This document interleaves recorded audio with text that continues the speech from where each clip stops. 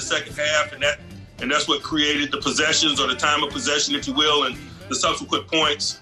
We're a group that thrives off of turnovers. We average over 2 turnovers a game defensively. We weren't able to get any in that game, and I thought that had an adverse effect on the outcome of the game as well.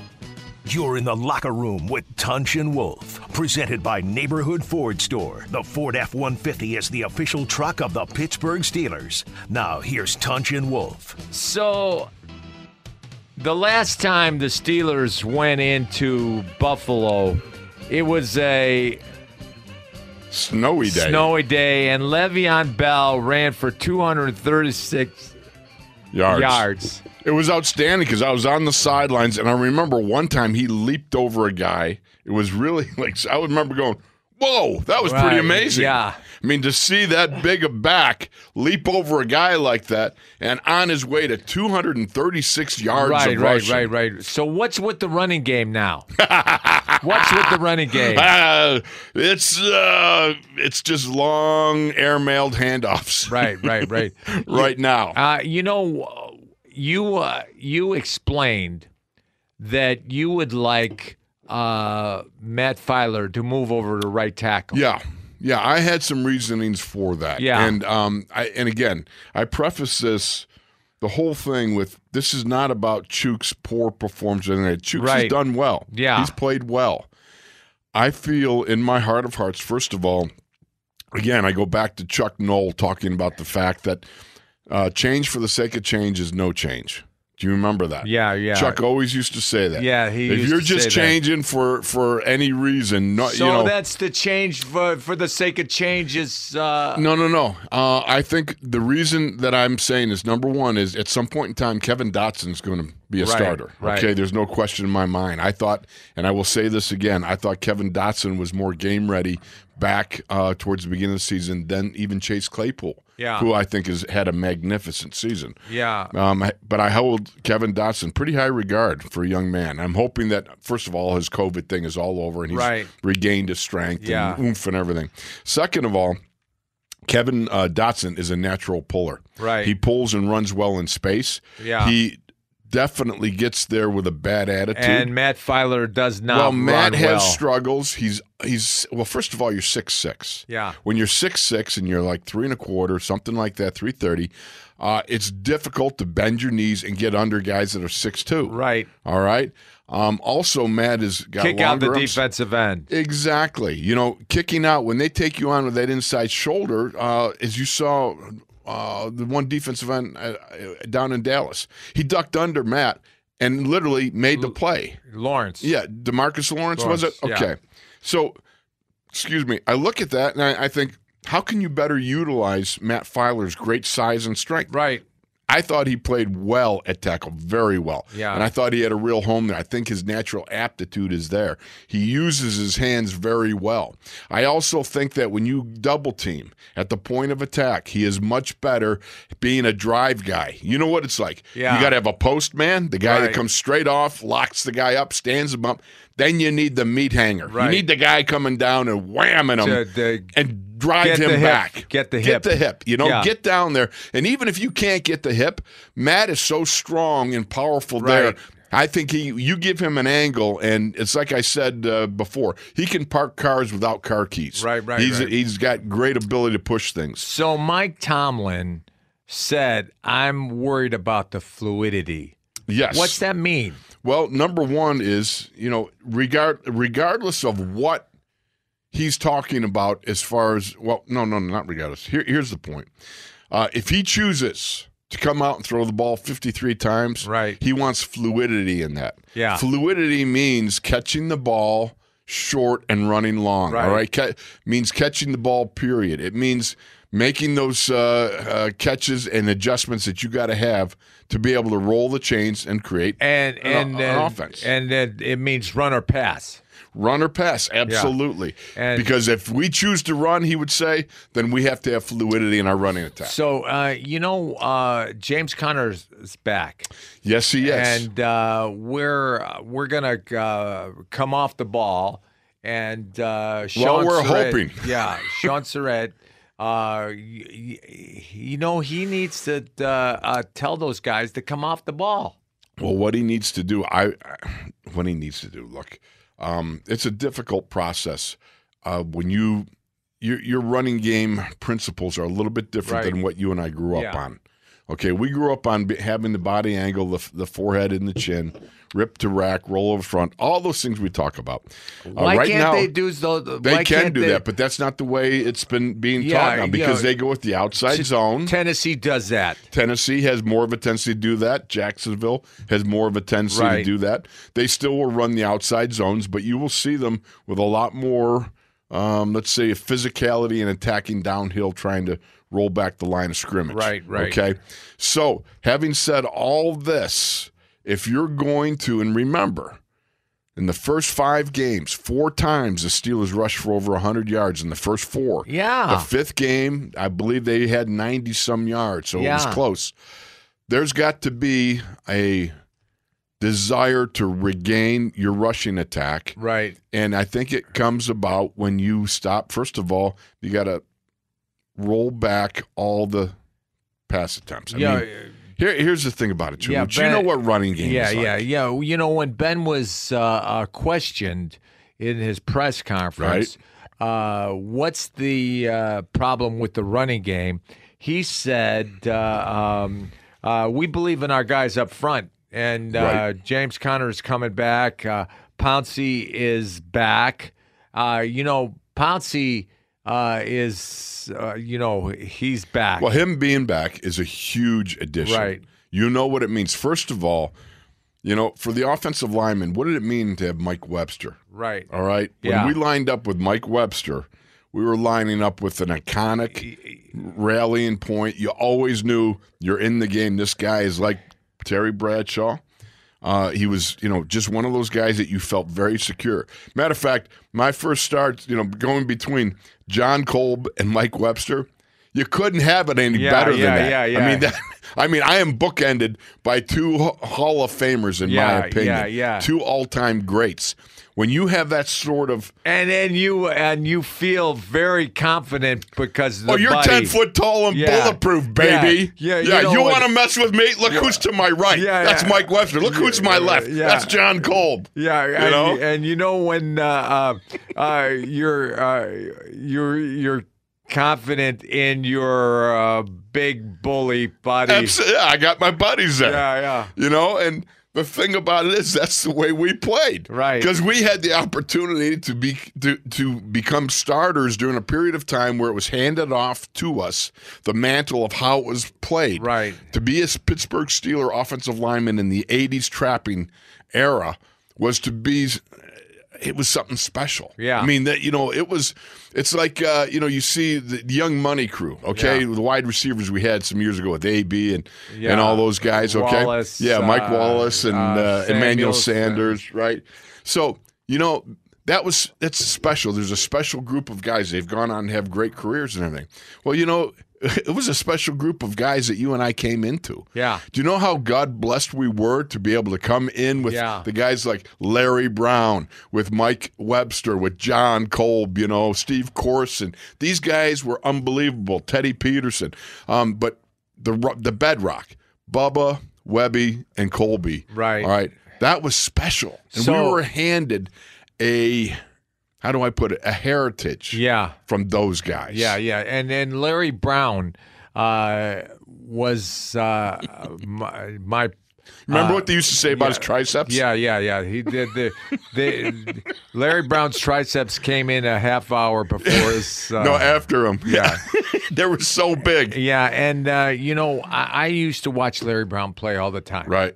And I got better because of him. You watched him. Yeah. You learned from him. He also spoke words of affirmation to you. Yeah. Which also, in your mind, that encourages you, that helps you. Yeah. Because when you got the guy who you're looking at and going, that guy's great. Yeah. And then all of a sudden he looks at you and goes, it's time for you now. This is your time. You're doing well. And you're doing well. And you well. went on and you did. And you had a prolific career.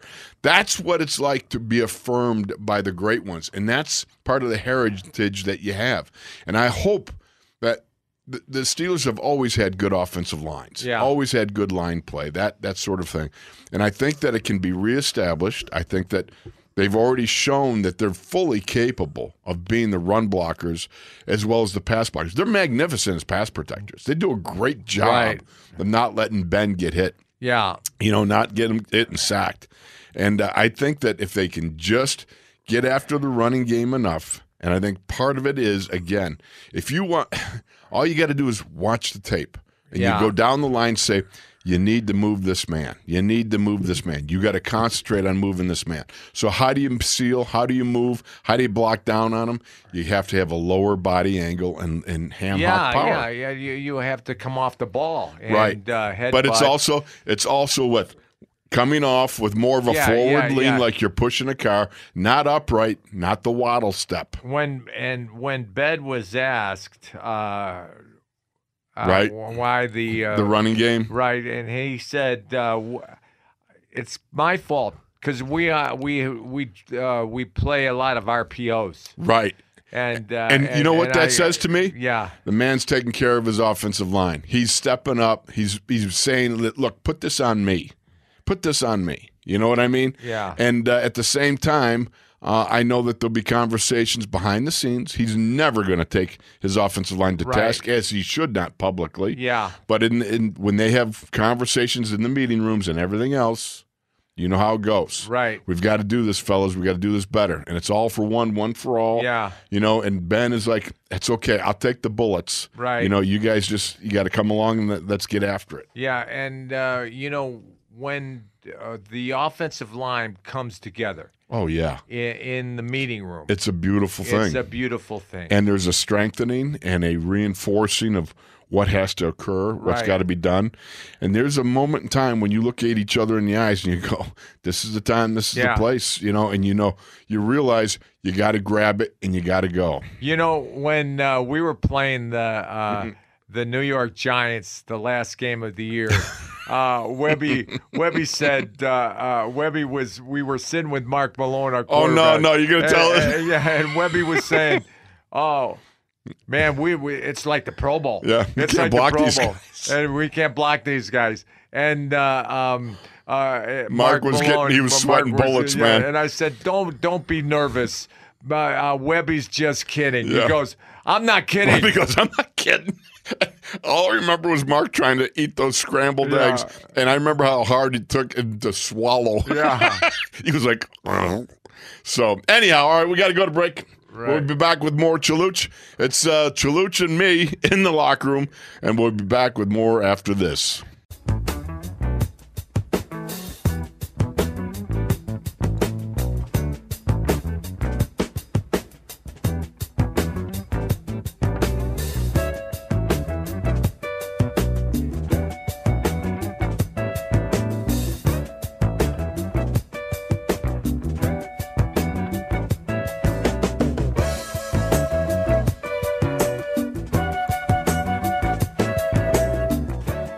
You're in the locker room with Tunch and Wolf, presented by Neighborhood Ford Store. The Ford F-150 is the official truck of the Pittsburgh Steelers. Now, here's Tunch and Wolf. See that music? George Benson, Breezin' can only mean Jerry Dulac from McKeesport and from the Post-Gazette and the Steelers Radio Network. And Jerry is brought to you by Frank B. Fuhrer Wholesale, proud distributors of Bud Light, official beer sponsor of the NFL, and Bud Light Seltzer. And you know what? We got to say an extra thing. We got to throw in there, Jerry, and say, it's good to be you, isn't it? Yeah. Well, and I have to commend Twin. She almost last week morphed into the past, and he almost called me Jerry Glusick last week.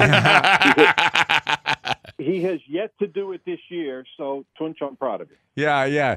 I talked to Jerry Glusick a couple weeks, every couple of weeks, and he's in Phoenix, Jerry. So when you go Phoenix, you got to go play golf with him. There you go. I'll keep that in mind. Wolf. Now, Phoenix and Buffalo are comparable in weather. Is that correct? Oh, Especially this yeah. time of year. They're just kind of like the bookends, the opposite ends of the spectrum of each other. They're very much Right, alike, exactly. just at opposite ends. Right, exactly. And Well, I'm looking forward to going to your old stomping grounds. The weather aside, Right. One, I've always enjoyed Buffalo, but I just love the setting. It's very much like Lambeau. You got a football field, a stadium, right at the end of a neighborhood, and you Yes. walk Yeah. how many yards, and you're in somebody's backyard. And I kind of just love that old feel, old time concept. And then, when you're at the hotel, you're on the lake. Yeah. Yeah. What, it's, where are you well, staying at, Jer? Are you staying in South Hills, or are you staying No, more downtown towards the airport? Well, I am staying in downtown at a Marriott there, Wolf. It's Okay. funny because I try to I look for somewhere right around the stadium or nearby in Orchard Park, and as you know, other than like Ted's Beds and Dick's Hotel, there aren't too many good places. There's not even a place where they say we'll keep the light on for you around there. Right. Or I'm afraid I don't like to stay in places where they charge an hourly rate. It's too bad, Jerry. I should have set you up with my mom, staying at my mom's house. She's about an hour away, but you'd have been treated like a king, and you'd had Palmer pies, man. pies. Right. Well, yeah, I would have never left, Wolf. I'd have just been so comfortable. I'd have said, heck on that game. Hoopy would have loved to hang out with you. All right, Yeah, so there you go. Jerry, one of the things about this setting and this iconic stadium and so forth in Orchard Park is it's built below the ground, and sometimes, and I don't know the weather report yet or the forecast, but there comes a wind howling off the lake, and it does dip down and create havoc at times with the football anywhere in the area. I have seen like a plastic bag blow across what used to be Rich Stadium, and it would come across, just shooting across the surface, and then right about the 50-yard line, another gust of wind blew it straight up in the air like a rocket. The winds up in that part of Orchard Park are pretty crazy. Do you remember when we were there and the color guard couldn't hold up the flags? Oh, I remember all and, that. Absolutely. Absolutely. Our punter kicked it off, punted, and he almost fair caught it. Yeah. Wolf, one thing I saw, the weather is supposed to be somewhere around 46 to 48, so there shouldn't be any biting wind chill, but I can't speak to the wind. I never thought of it being below ground, but I guess you're right, because when I walk in on the press box level, when I walk in, it's basically ground level. Yes. From the outside, and then of course the field sits down below. But at least we're not supposed to have any nasty type of snow or sleet or anything like that. At least that's what I'm seeing right now. Well, the nice thing is you'll be greeted nicely there. Other than when I went back my first time, Tunch and I, we came off the field. Tunch was going, you're so popular. Look, these people, as we're coming up the ramp to go back to the locker room, they're hanging over the edge, they're spitting at you, and they're giving you the Hawaiian good luck charm. You're number one. And the night before, he opened the windows, and it was snowing inside. It was warm in the room. And so I had a sweatshirt and a towel around my head, and I closed the window. And Wolf woke up and he said, "Did you turn off the air conditioning?" The one thing, while I like the charm and the setting of the stadium, as I said, I will not miss having to go to the locker room, because the problem with those old-time stadiums is you have those little cramped quarters, and we would have to walk outside through that tunnel in which you drive in, and then you go in this little cramped locker room. So the one good thing about the pandemic and us doing Zoom calls and not going into the locker room, I won't miss that little locker room. Right. In whatever name they call that. What do they call that stadium now, Wolf? I think it's New Era. Well, I think you might be Ralph right. Wilson. Yeah. Well, they want to call it, no, not Ralph Wilson. The Ralph is what the fans want to call it. Right. It went through Rich Stadium, and then it Ralph Wilson. Yeah, Ralph Wilson. Right. But they want to. I think they. Oh no! Now they want to call it the Marv. That's it. The Marv after Lewis. Marv Levy. Marv Levy. But they want in Buffalo. You don't call it Marv Levy. Nice. What's that? I go, yeah. I go, oh, for Marvin Lewis, that's nice. Yeah, but they want to call it the Marv. That's the way Buffalo speaks up there. So looking at this game, this is not going to be an easy one, Jerry. This is a team that being the Buff Bills, they're getting better week by week. Yes, they are, Wolf. And we they had a little lull. They scored a lot of points early. Then they had a little lull, but they've beaten some good teams. Right. They're 4-2 against teams with winning records. And they were blowing out the Rams, if you recall, at home. The Rams came back and then they won. They won in the last minute, and they had an impressive win against Seattle. So they've beaten some good teams. The one thing I will say is what we have seen with the Steelers, while they have struggled the last two games, this is their little lull. Well, at least they certainly hope so. Mm-hmm. We go back to Tennessee. They go on the road as a road underdog, 1.5 or 2, and they just blow out Tennessee for 35 minutes. And Tennessee comes back and makes the game close, but as you know, they just dominated them. They go to Baltimore as a 3.5 point, the following week, 3.5 point road underdog, and they go in and they beat the Ravens. Right. A Ravens team that was fully loaded, unlike this past one. Yeah. Mm-hmm. So my point is, let's not forget, we always look at it the other way. This is an 11-1 football team that, when pushed like that on the road, responds. Yeah. And when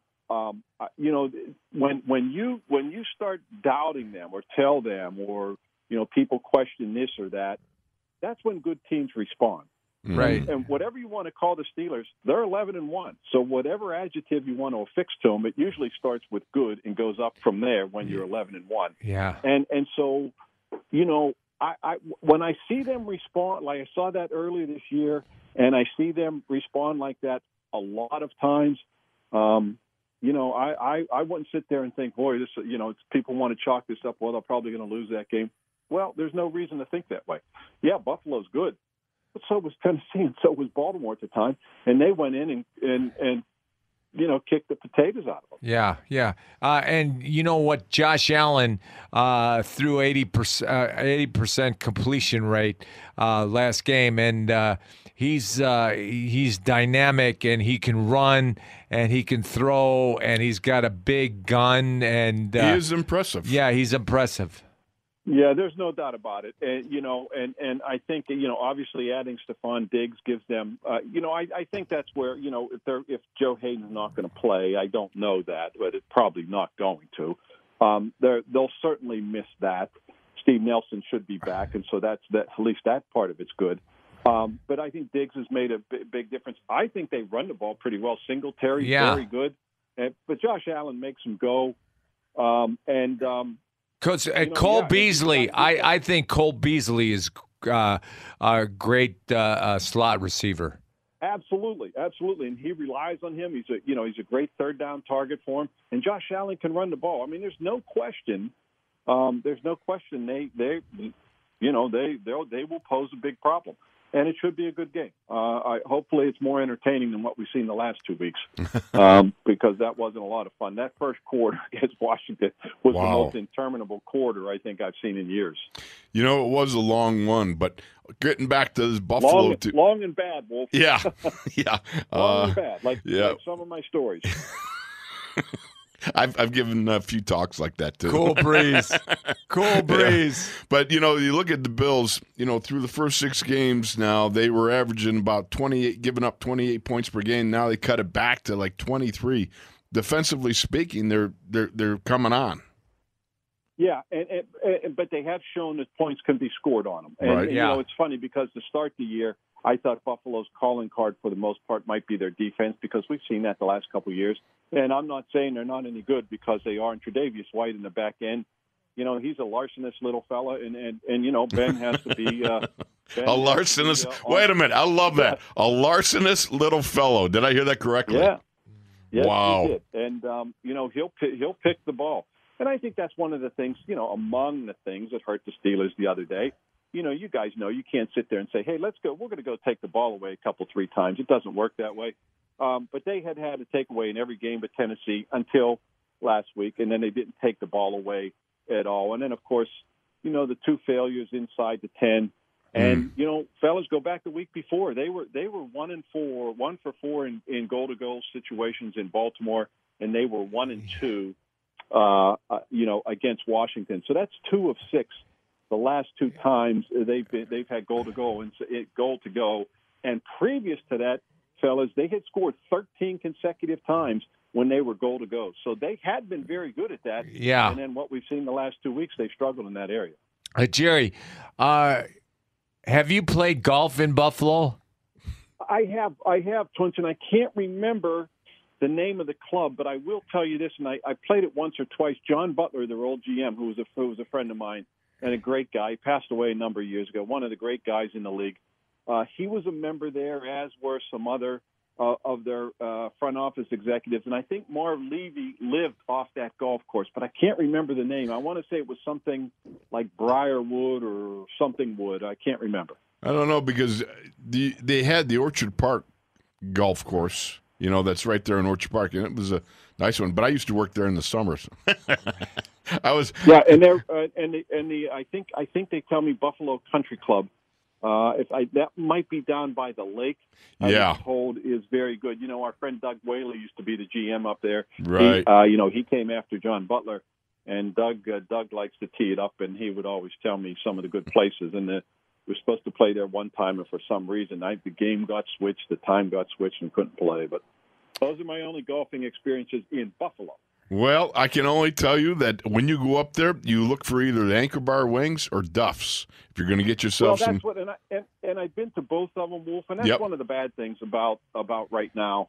We go on the road, and what we always enjoy is Saturday night, getting to go out to dinner. Yeah. Well, that's been taken away because you don't want to go out and congregate with a lot of people. Some places aren't open. And, so, I've been staying away from those types of places, and that's another disappointment. It's unfortunate. But Jerry, thank you so much. We love you, brother. And we're going to go to a break and have fun in Buffalo. I will shuffle off to Buffalo, and I'm sorry you boys won't be there, but I'll be thinking about it. Shuffle off Jerry, to Buffalo. Before we break, I just got a text from my mom who's listening to the show. She said, if Jerry would have been comfortable, he would have been more than welcome to come see me, and apple pie to boot. Well, Palmer pies. You tell her I will file that away, gladly take a rate check, and thank you. There you go. You just said it to her. She's listening to the show. Thanks, brother. Appreciate you. Esty, we want to come to your house. Absolutely. But we can't go. Wait till the season's over. We'll go and visit her. We're going to visit her. All right, we're going to take a break. Jerry Dulac. I almost called him Jerry Clusi. You almost did. Let's take a break. We're going to take a break, and we'll be back after this.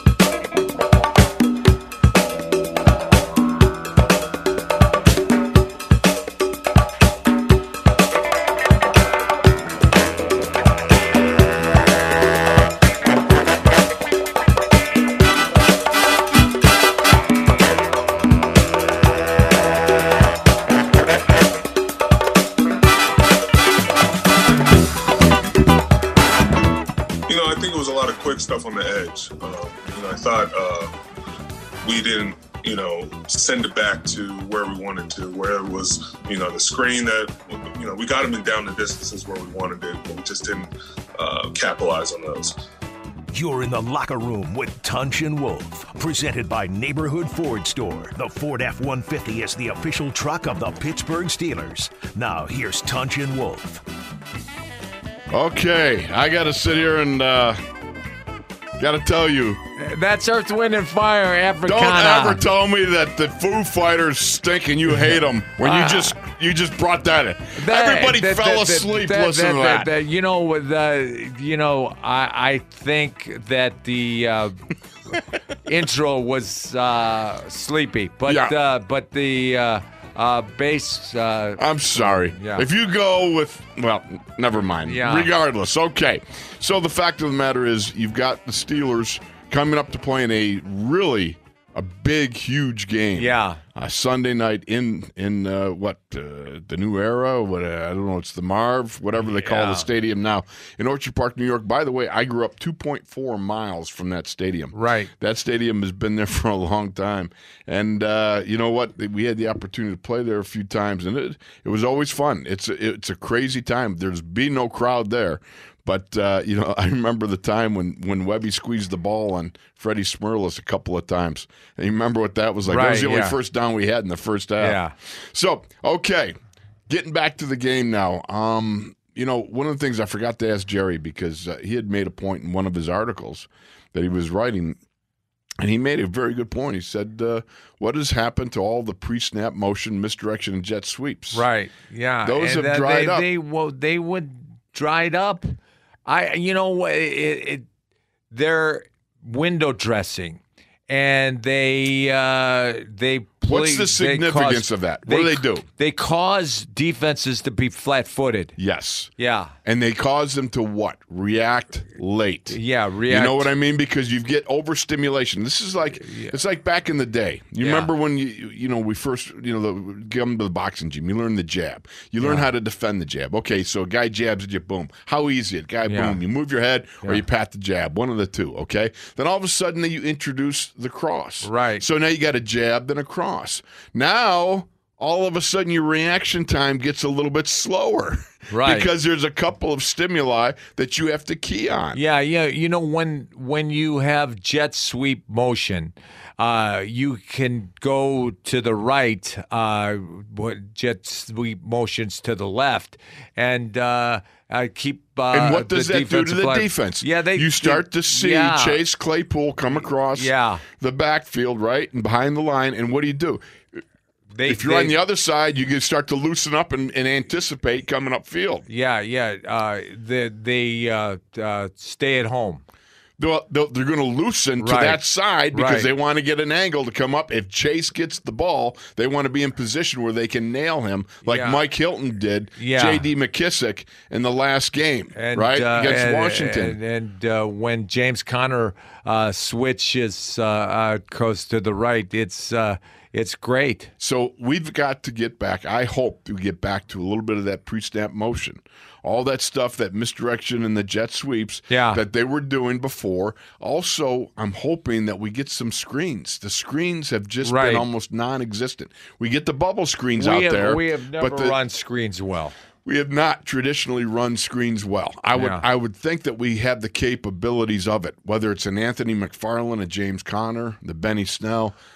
Those guys are fully capable. Yeah. Now, the offensive line's got to do a better job. You got to get out there. You've got to get the first guy. You got to kick out. Second guy's got to peel, that sort of thing.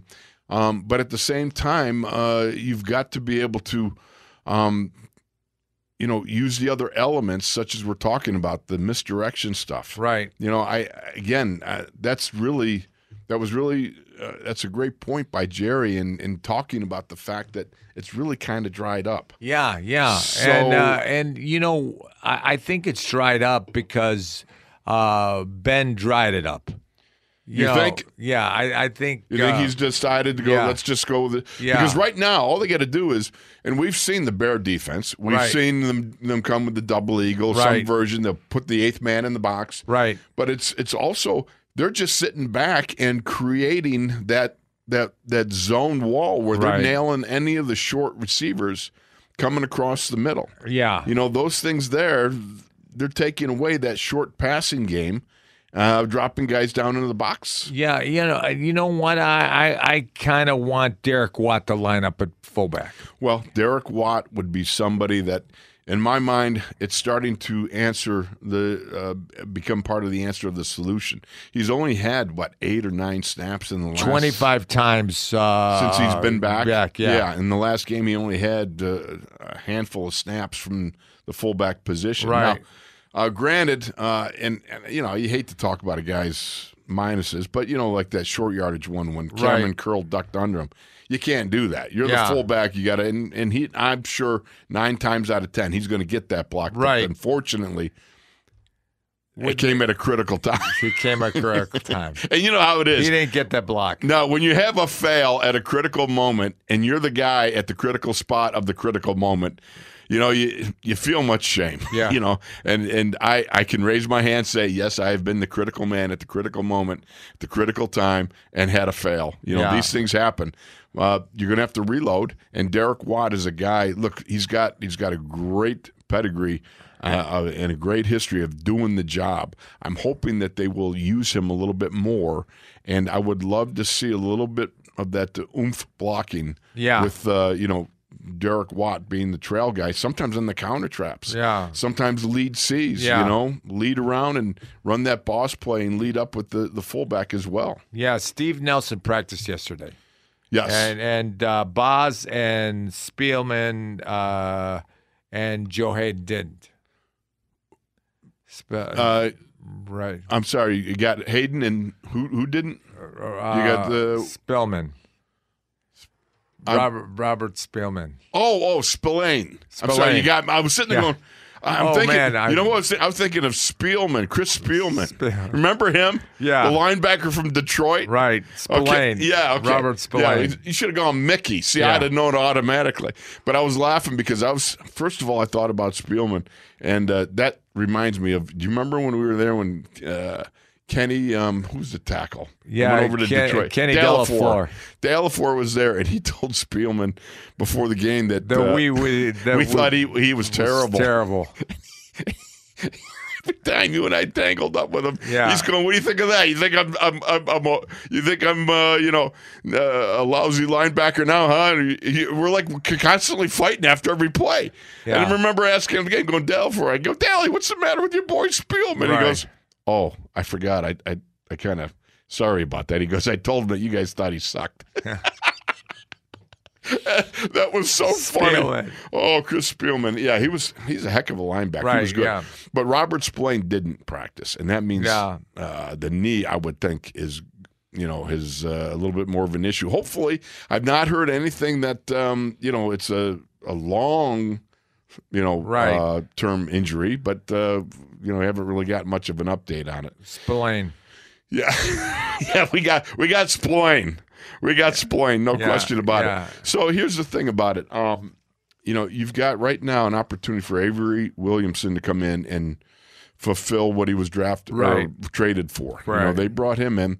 He's already he already provided some positive reps last week. I hope that he gets a good week-long look at Buffalo, and I think he's going to do a good job. Yeah. We need him to come on. I mean, think about this.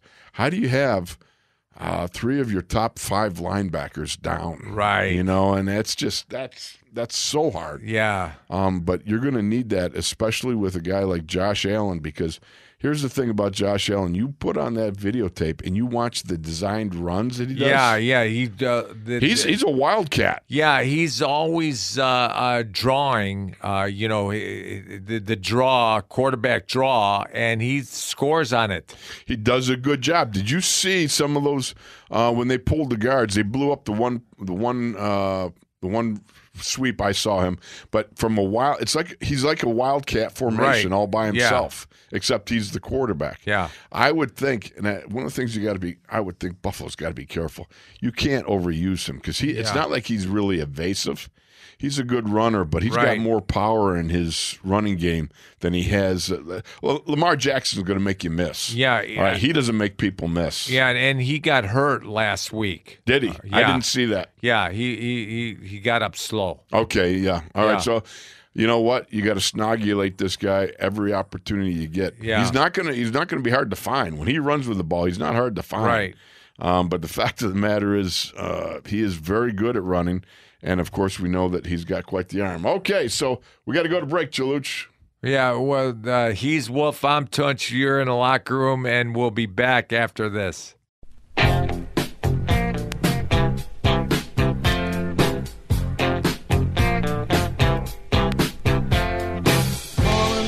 Oswald with a swastika tattoo. There is a vacancy waiting in the English voodoo. Carving beef for Vandal on the guilty boy's head. When he's had enough of that, maybe you'll take him to bed to teach him he's alive, or he wishes he was dead. Turn up the TV, no one listening will suspect. Even your mother won't detect it, so your bottle won't. They're playing with a lot of confidence. They've got an MVP caliber quarterback who's playing at that level. They've got some defenders that are just taking the ball away every single time the ball's thrown their way. And they're just a really good football team, and I think confidence has a lot to do with that. You're in the locker room with Tunch and Wolf, presented by Neighborhood Ford Store. The Ford F-150 is the official truck of the Pittsburgh Steelers. Now, here's Tunch and Wolf. Well, we're back. You know, if you're going to go with somebody named Elvis, go with Elvis. All right? Costello. Elvis Presley, the original Elvis. You didn't like that song. No. Yeah. I mean, come on. Yeah. I'm saying, Jake, you like that?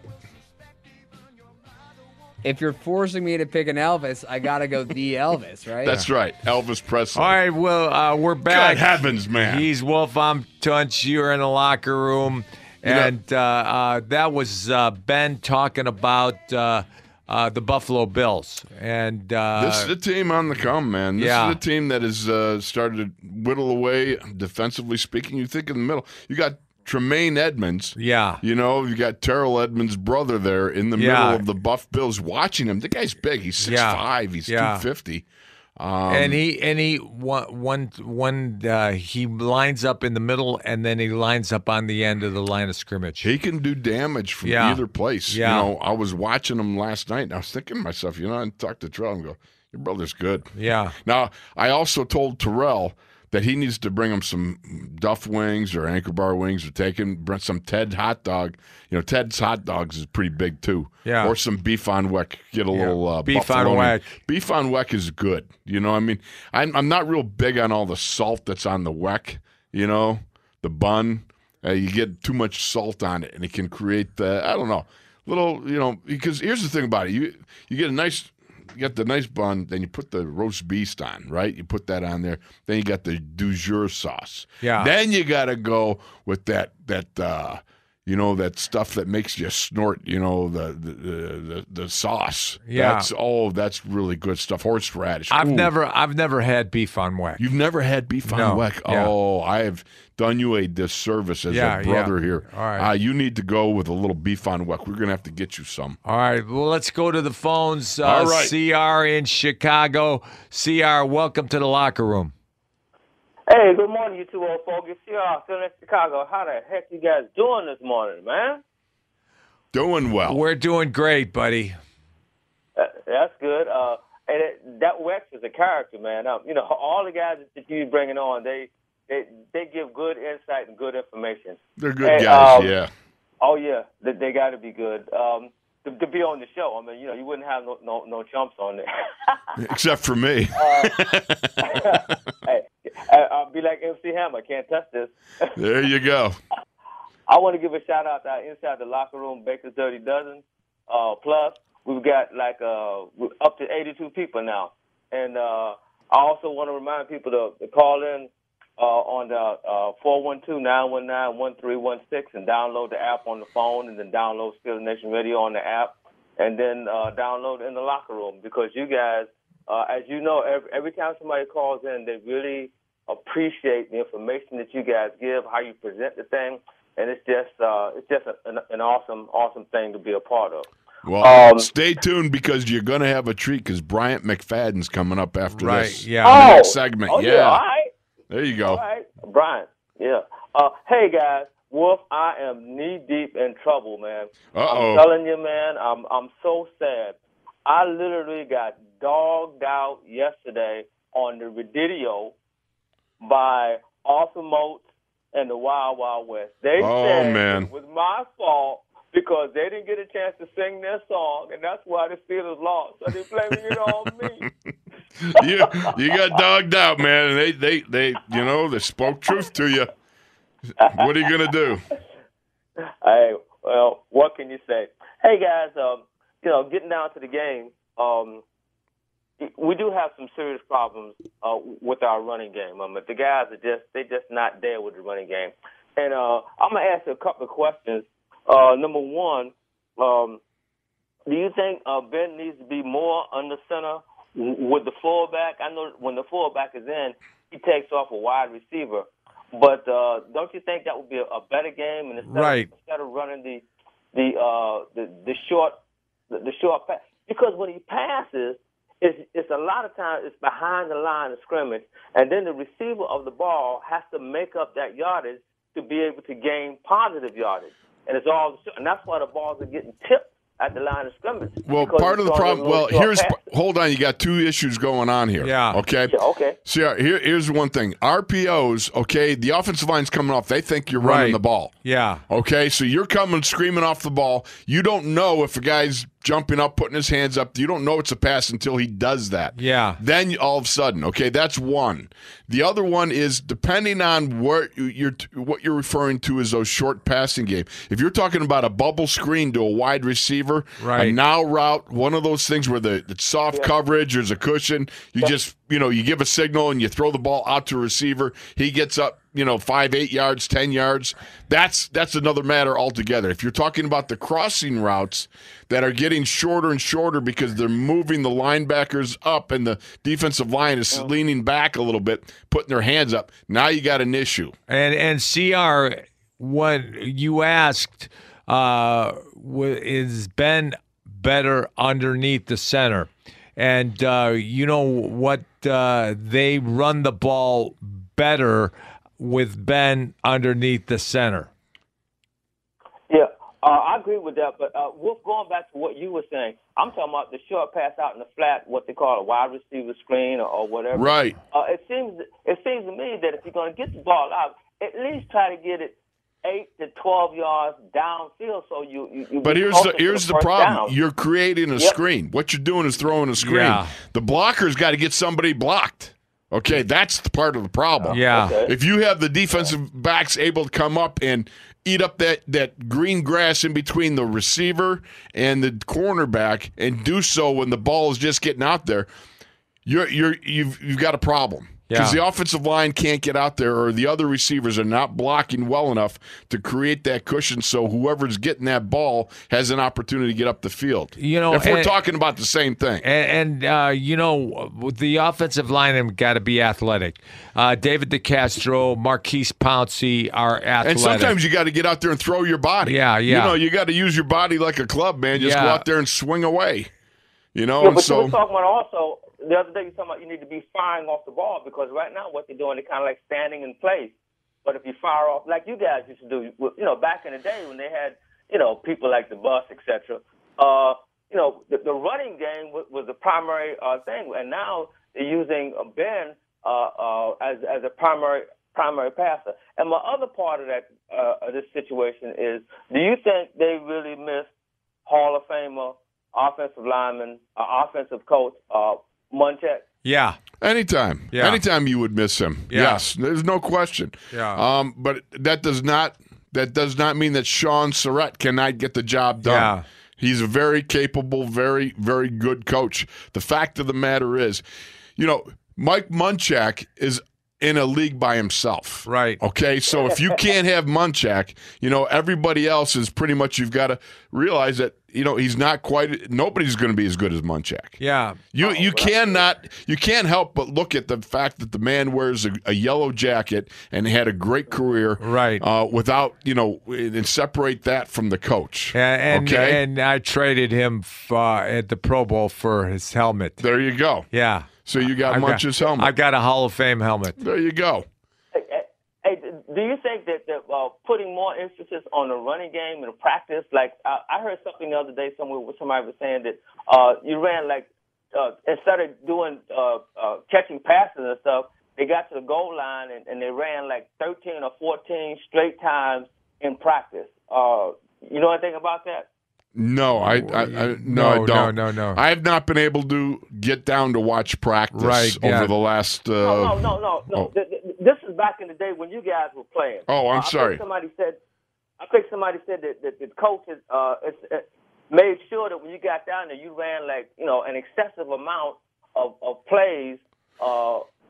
Running the ball. What you might be referring to was the time I was talking to Tom Moore and asking him, do you remember on a Friday when we ran a toss 29 crack? And we ran it 17 times in a row. And, Tunch pulled 17 times in a row. And when we ran goal line and short yardage, we were up to the task, and we were physical. We literally, it was nearly a goal line scrimmage when we would ran our short yardage and goal line offense on Fridays.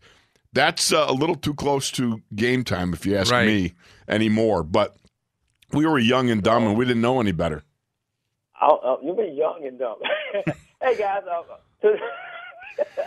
Now I'm just old and dumb. You know what I mean? That's just the way it is. Hey, to the inside locker room gang, I've got three people that I can't locate where they're at, and that's Scott, Cuban Dan, and Dorian. I think he said Green Trees, but it might be Green Tree, Pennsylvania. So if you guys are listening, it would be nice to know specifically where you guys are located at. Hey guys, I'm gonna get out the way because I don't want people to be saying that I hog up on the line. So if you want to beat me, then you got to beat me because hey, I'm here and ready to go when the bell goes off.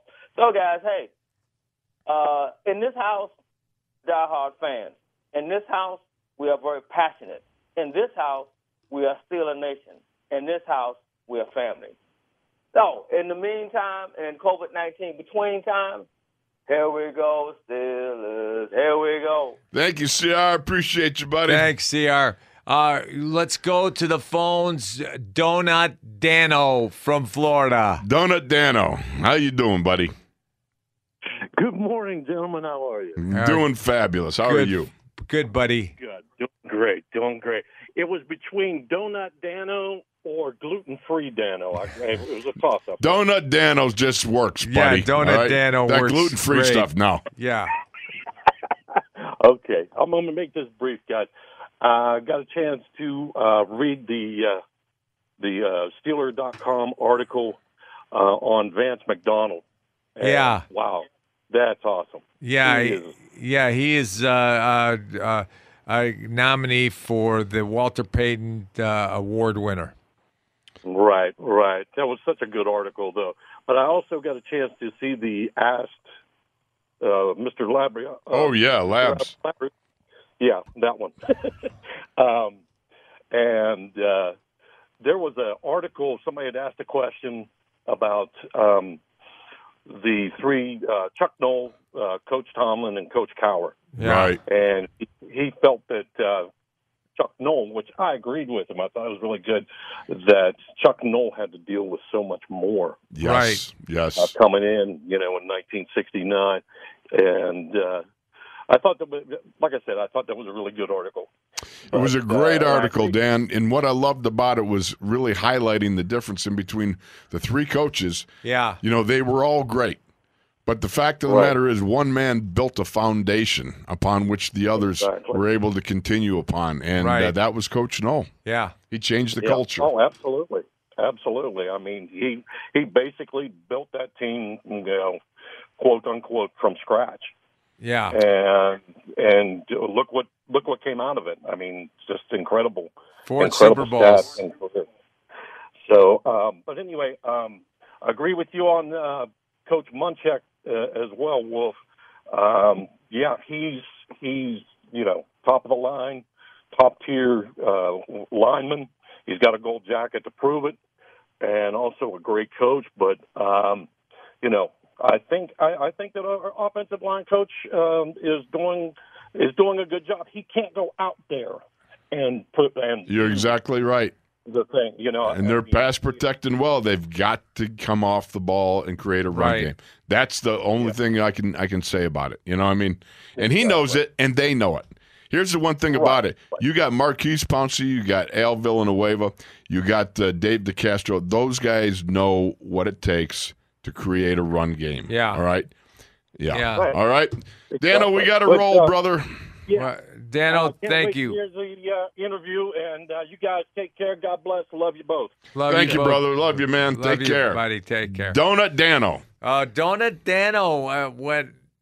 He's not gluten-free, Dano. He's Donut Dano. Yeah. But he sent me a gluten-free cupcake. He did. He's a good man. Yeah. All right, we'll be back after this. We got Bryant McFadden coming up next in the locker room.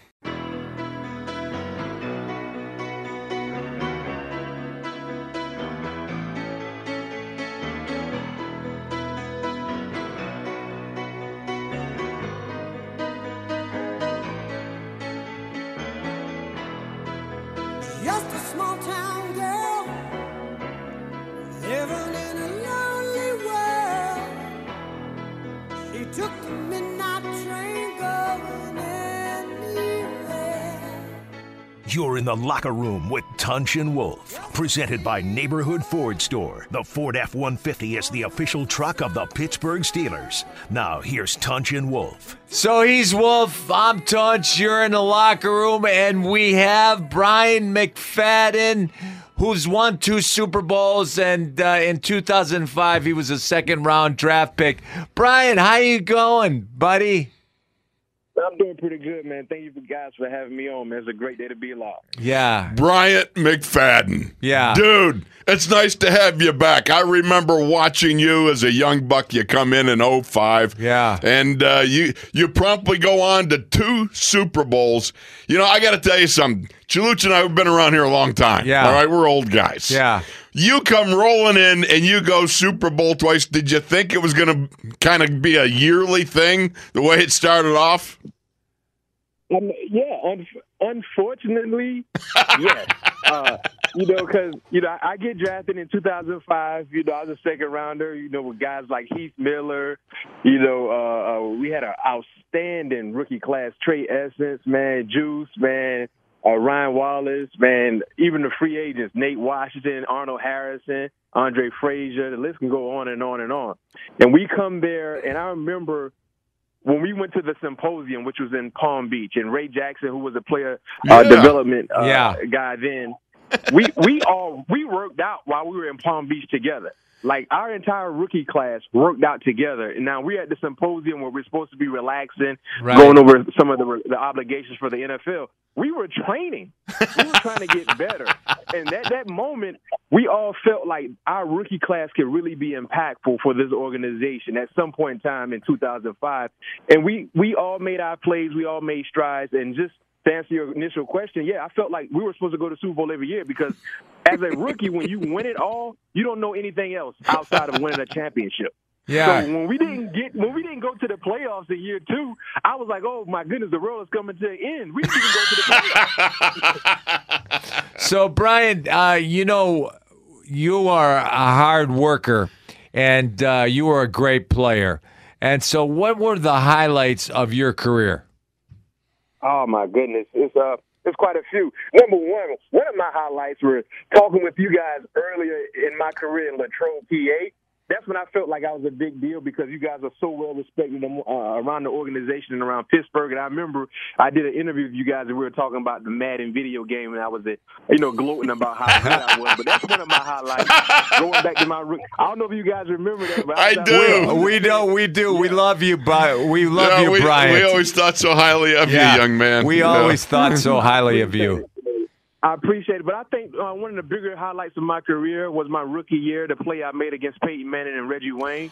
Yes. At that time when at the bus just fumbled the football, and the sudden change we had to develop as a defender, going from the sideline, celebrating to now we got to try to stop them from scoring or getting in the field goal range, and just being able to come up and deliver in that moment when I was the only rookie on the football field. Yes. With so many Hall of Famers. You know, they had a Hall of Fame quarterback. I was covering a Hall of Fame wide receiver, a potential Hall of Fame wide receiver, and just being able to break up that pass that led to us winning that ball game, that led to us getting the 5th Super Bowl, and eventually, you know, to get the 6th, you got to get the 5th, and being able to get that 5th Super Bowl, especially for Jerome Bettis, you know, we know that was his last year, and being able to, you know, play a hand in Coach Cowher getting his championship ring as well.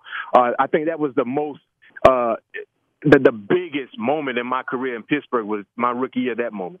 Brian, I got to ask you this, man, because I remember I was down on the sidelines. I saw James Farrior behind the bench giving his gloves to some fan there, you know, because everything, it's all over. All Bussey's got to do is, Jerome's taking the ball, he's going into the end zone, and you guys are on your way to the next step, and all of a sudden, the ball comes out. I remember Tunch on the air and screaming, "Oh no!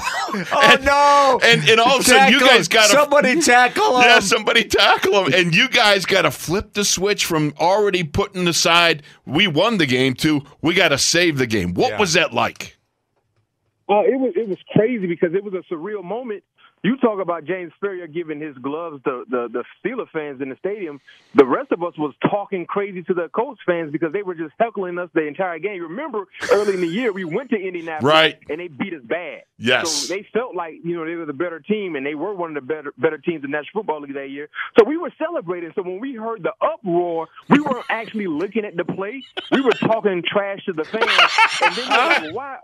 And we assumed that we scored, so we were like, why are their fans cheering for our touchdown? And then we happened to turn around. When we turned around, we saw Nick Harper running with the football, and it went from like, what did we miss to what's going on to, oh, Ben, please get him down. Ben got him down. Coach LeBeau was like, defense on the field. And I remember when we all ran on the football field, our coaching staff, they were so stunned that we didn't get a call. James Farrior was in the huddle like, Dickie, give us a call. Yeah. Give us a call. And Coach LeBeau was kind of like shocked as well. And James was just hollering, Dickie, give us something. And now he gave us a call, and we were like instantly, man, let's get a stop. Yeah, you know, when we played the Denver Broncos in the playoffs and we beat them, you know, I came off the field and I started talking trash to the fans because they were heckling me. This is back in our day, Brian. And the big Kahuna, our offensive line coach, said, "Don't do that." No, you got to let them know, especially when you taste that taste of victory, and they've been talking so much trash. Yeah. And that's the thing I love. My rookie year, I really loved traveling on the road a lot because we were so hated by their fans, especially Cleveland. They were throwing batteries at us. They were talking so much trash, but just having the victory of having the final laugh was super prideful for all of us. And we got the final laugh in the RCA Dome that day. Now, let me ask you this. Compare that and contrast that with Super Bowl 43. You're down in Tampa. Another Super Bowl is tremendous and everything, but it's a different perspective. Number one, you're not a rookie anymore. Number two, you're a seasoned veteran. What was it like? And the first one was all about Bussey. There's no question. And the second one was different. Let us know. Yeah, the second was a little more about trying to, cement our legacy in the National Football League. You know, add our legacy to a storied organization, being the first to get to have 6 Sticky Lombardis. And our class, my rookie class, played a hand in getting 2 of those Lombardis, the 5th and the 6th. So that year, we were rolling. And we felt like we were the best team. We had the toughest schedule. I remember going into that season, I was home in South Florida, and they released the schedules. And we had the toughest schedule, and everybody predicted us to miss the playoffs and finish no better than 3rd in our division. I mean, that was a slap in the face. So going into that season, it was about proving people wrong and making every game a statement game. to the entire NFL, and it started with our defense. So that Super Bowl, when we played against Arizona, remember, we were favorites. We had a better record than they did. We could have had the number 1 seed in Tennessee, but we lost that final game, I think, in the regular season to Kerry Collins and the Titans. But going into the playoffs, we knew we were the better team. We felt we were so confident. But when we played against Arizona, I mean, we played against a bunch of Hall of Famers. Now, they started to reach their peak. They reminded us, a lot of us, in 2005. When they got into the playoffs, they were playing some of their best inspired football. Mm-hmm. So for us, they had a Hall of Fame quarterback, Hall of Fame running back in Adrian James, potential Hall of Fame pass catchers in Larry Fitzgerald and Quan Bowden, and they were rolling. So we just didn't want to have the biggest letdown in the most important ball game, which was the Super Bowl. And defensively, we didn't play our best ball game. And I remember Mike Tomlin tell us that last drive after Santonio caught that touchdown, he brought us on the sideline. He said, great defenses win championships. You guys were great the entire year, but that means nothing if we don't win this championship. And it makes sense. Think about last year, right? The best defense in the National Football League was who? The San Francisco 49ers. But you would never talk about their defense among the greats because they never won a championship. Right. And that was something that we all had in our memory going onto the football field for that final drive.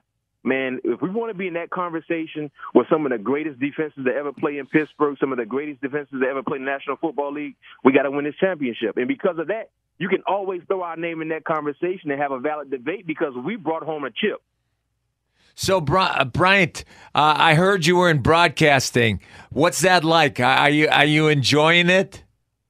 Man, this is the next best thing I can do outside of running around trying to cover wide receivers, because I still feel like I'm a part of the game. And you guys know this. You know, you guys played and then, of course, got into broadcasting, and you still feel connected. You know, you get a chance to see guys like myself come in as a rookie, and now you're talking to me as a full-grown man, and we share stories, and you have other stories of so many other great players that came through the organization. And I just love football. I love talking ball. I love talking the strategic side of things, you know, the game plan, and just giving my unbiased opinion about certain things and making people understand the game better. You know what I mean? Being informative while being entertaining, and it's the next best thing I could do. And that's why when I knew my career was coming to a halt, coming to an end, I wanted to do something that I was passionate about. I wanted to do something that I love. Because when you're doing what you love to do, it doesn't feel like it's a job. Right. It feels like your life. It's a part of your life. It's not work. You're not waking up to go to work. You're doing what you love to do. You're passionate about it. So I never wanted to have that feel that I'm working. No, this doesn't feel like work. This feels like when I breathe, when I inhale, exhale. It's a part of me, and broadcasting has been able to provide that element to my life, and I have no complaints with it. What's your favorite type of broadcasting? Because some people, like, you do TV, you do radio, you do podcasting, you do all these things, Bryant, and you're very, very good. I've watched you since you've retired, and by the way, you do real well. So that's why we wanted to get you on as a rookie. Exactly. Now, here's the thing about it. Watching you on TV, see, you got TV looks, okay? Guys like me, I got the face for a radio, okay? We got the face for radio. So what do you like? You like TV, you like radio? And by the way, the other reason I like radio is usually there's no dress code and usually there's free food associated with it. So. Yeah, I like both. I like radio because of what you said. You can be relaxed, you can be comfortable. Yes. And the thing about radio, you can kind of get off script a little bit, and no one really knows. You know, you can take the show left, right, wherever, and no one really knows because that's what radio provides. When you're on television, everything is kind of script oriented. But then when it comes to TV, people can kind of see the energy. Right. That's the thing I love about being visual. They can see the passion. Radio, they can feel it, they can hear it, but then they necessarily can't really see it. You know, the best way I can explain to listeners who've never been in this field before, just imagine listening to a football game and watching a football game. You know what I mean? Right. You enjoy both, but sometimes you want to see that energy that's associated with the team or with the stadium. So I love doing both because both are the radio is so flexible. That's the thing about, you know, having the flexibility to be in ball shorts or be in athletic apparel and just go about your business. And then when it comes to television, you got to get more professional, but then you can kind of show the energy that you have when it comes to talking about whatever it is you're talking about.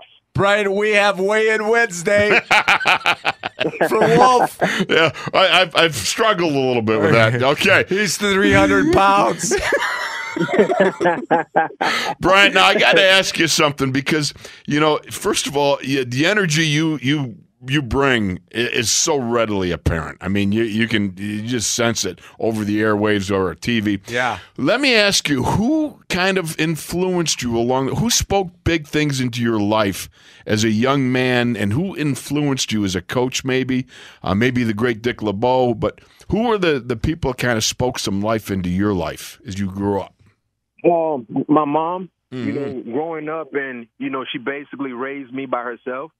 Always spoke positivity in my life. Right. She always said, you can speak whatever it is you want to do into this world. Speak it into existence and believe it. And faith without action is dead. Mm-hmm. You have to have faith in doing whatever it is you want to do, but you have to provide action behind that. And that action is working. That action is being prepared when the opportunity comes. And I associate that with football, but it's the same ingredient you need to have in life. For us playing football our entire life, we've been, regiment-oriented for such a long time. Train, practice, play a game. Train, practice, play a game. If we took that same mindset into whatever it is we want to do outside of football, we have no other choice but to be successful. Because when you work hard and you believe in the work that you're doing, you're prepared. And when you're prepared, failure is not an option. Yeah. Nothing but success is an option. And then to answer your second question, I've had the opportunity in being so blessed when it comes to the football world to be around some of the best football minds that have ever been created. Starting in my collegiate days, Bobby Bowden recruited me. He was my head coach. Mm-hmm. Mickey Andrews personally coached me day in and day out. He was a DC. He was a secondary coach. So you're talking about two iconic Hall of Fame individuals in their respectable world in collegiate football right there. Then I get drafted to the Pittsburgh Steelers. Guess who coaches me there? Bill Cowher, Dick LeBeau. I mean, Hall of Fame individuals, right? Highly respected individuals. Great people, though. All of them are great people, not just in the football world, but in the real world. Great people. And then BC leaves, and then Mike Tomlin, who will be eventually in the Hall of Fame as well. Right. So Bobby Bowden, Mickey Andrews, Dick LeBeau, Bill Cowher, Mike Tomlin, Keith Butler, Coach Mitch, Darren Perry, Ray Orton, man, the list can go on and on about some of the iconic individuals I've been associated with. And I just took a little bit of from each individual. You know what I mean? Yeah. And that created me and my broadcasting world just from the energy. Bill Cowher loved energy. Yes. He loved passion. He loved attacking every play with energy and passion. Right. Dick LeBeau was a very, very instinctive coach, being able to understand and be prepared what you will see. Mike Tomlin was a relatable coach, along with well-disciplined and expecting nothing but greatness from you. You know what I mean? So being able to be around those football minds, I have no other choice but to know what I'm talking about when it comes to football, because if I didn't learn anything around those individuals, I wasted their time and my time. So, Brian, who influenced you about Jesus? Oh, my mom. My mom was everything. Naturally, yes. Yes. My mom was everything, man. She always thought about, being spiritually rooted and grounded and praying and believing in what you pray for, right, and along with the actions, like I said. And she's been the foundation for me since day one. Like I said, didn't have my father around, but she was the father to some degree. But she made sure that I was well disciplined and I was respectful, and I went about my business in a professional way before I became a professional. You know what, Brian McFadden, you do not disappoint. Yeah, we love you, buddy, brother. I am so happy we had this opportunity. Will you come back sometime? Yeah. Listen. You guys, whenever you guys want me to come back, it's not. I'm ready. Just give me a heads up. We're all associated together. Like I said, man, you guys were one of the first individuals to give me an interview my rookie year in Latrobe, PA. My first legit interview session was with you guys, and you showed me nothing but love my entire time there. Yeah. That's the thing I love about the Steeler organization and the Steeler love. When you're a Steeler, you're always a Steeler. It doesn't matter how big your role was on the team. As long as you was a part of the team and you gave it your all, practice squad player, didn't matter. People respect you, love you, and that's why we got the best fans in the world, in my opinion. Brian McFadden, thank you, brother. We love appreciate you. So much. Love you. We Hey, love you, buddy. Be well. All Yeah. right. We'll talk to you again. Yes, sir. Yes, sir. Thank you for having me. All right. That's Brian McFadden. We'll be back with more to wrap up the show. It's Tunch and Wolf in the locker room.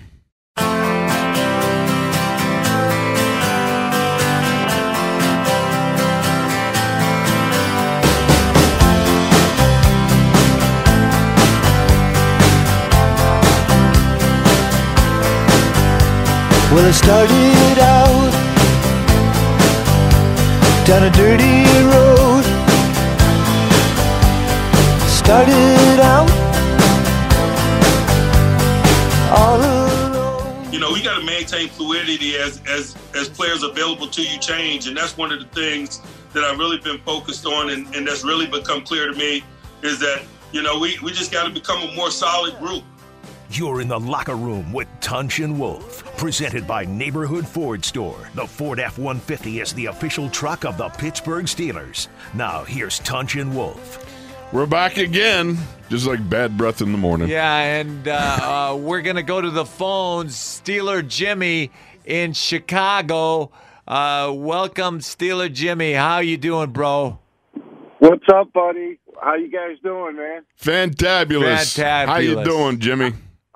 I'm good. I'll tell you, I love that CR, but waiting for him to finish up with a phone call is like getting caught in an intersection and having to wait for a freight train to go through. Ever happen? I'll tell you, man. But hey, let me ask you this: how'd you like Bryant McFadden? Was B-Mac not great? Dude. I love that kid. Oh man, what a classy, awesome dude, man. You know, and it takes me to the days of yesterday, man. You know. Yep.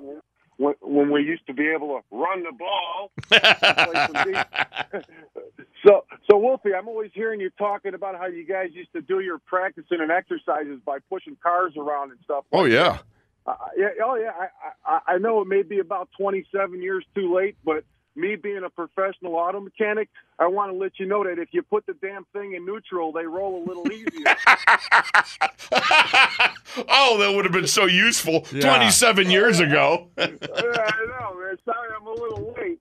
But so, listen, I don't want to minimize all the good things we're doing this year. I mean, we are, man. We're doing good. Well, big deal. We lost one game. Sooner or later, you're going to lose a game. But what's discouraging to me is how long we're waiting to try to get better at running the ball. I mean, we've had a lot of games now to try to get better at running the ball. And listen, man, even the lady in the cafeteria knows that you got to be able to run the ball. And I know we got a great quarterback, and John Elway was great too, but he didn't win a Super Bowl till he got a running game. And, right. And you know, guys, and it's hard for me to believe out of all those people, great people in our organization, from the president to, like I said, the lady in the cafeteria, that they don't know that we don't have to be great at it, but just effective, man. I mean, 6 inches 5 times, man. That's embarrassing for a Pittsburgh Steelers. Right. Team, Yes. man. Right. That's embarrassing. And you know, guys, how I believe in the defense and I believe in running the ball, man. You know, and that's how you win. I don't care if it's 20-32. You're still going to have to run the football. Yeah. You know, and that's it, man. And I just wanted to call and tell you guys that I love you guys, man. Happy holidays. Have a great Christmas, a great New Year. Hey, Steeler Jimmy. What's up, Tunch? Is the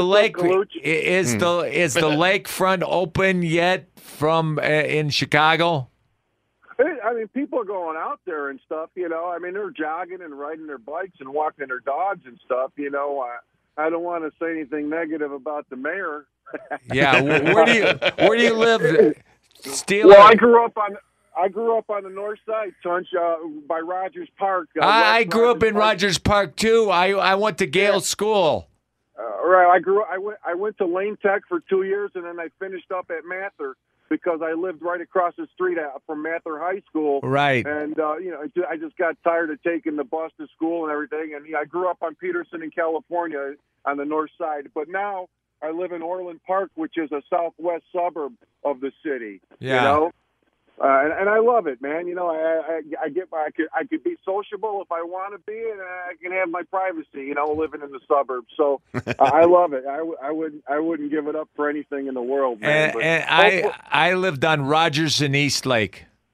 Okay, you were more like East Rogers Park. Yeah, you know? yeah. I was on the lake. You know, I was on the lake, Rogers right. Park Lake. On the other side of Sheridan Road, like Loyola campus, all throughout there. That's where you're from, right? Yeah. Right? Yeah, and I lived in Uptown and Rogers Park and Highland Park. My dad had a laundromat in Uptown on Wilson and Clark over there. I'm sure you know where that is. Yeah. You know, back in those days in late 70s and all through the 80s, you know. But Uptown has really, really gotten to be a nice area. You know, it used to be kind of a rundown area and poverty-stricken, but now it's actually developed into a really nice area. But, you know, I still have a 3-flat down there in the city, and I go there, you know, a couple times a month, you know, to get the rent or get the mail and stuff like that. But I don't really hang out in the city too much anymore, Tunch. You know, those days are kind of over for me. I'm kind of more family-oriented. I kind of like, you know, doing my fishing and working in the garage on my stuff. And, you know, I'm a little more laid back now than the bar scene and hobnobbing with the jet set, you know. Well, I tell you what, I appreciate you checking in there, Steeler Jimmy. Jimmy, I'm always listening, guys. I stopped drinking 20 years ago. Yeah. Good for you, but you need to start again if we don't start running the damn ball.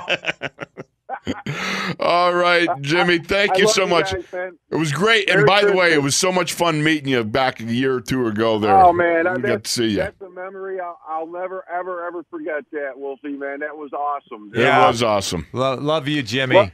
Love you, bro. Take care, man. All right.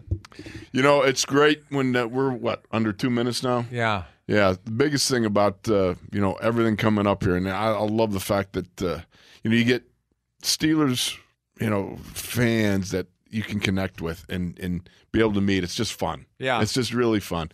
And then, you get guys like Steeler Jimmy and Ciara and some of the other guys that you meet along the way, and it's just it just really makes it worthwhile.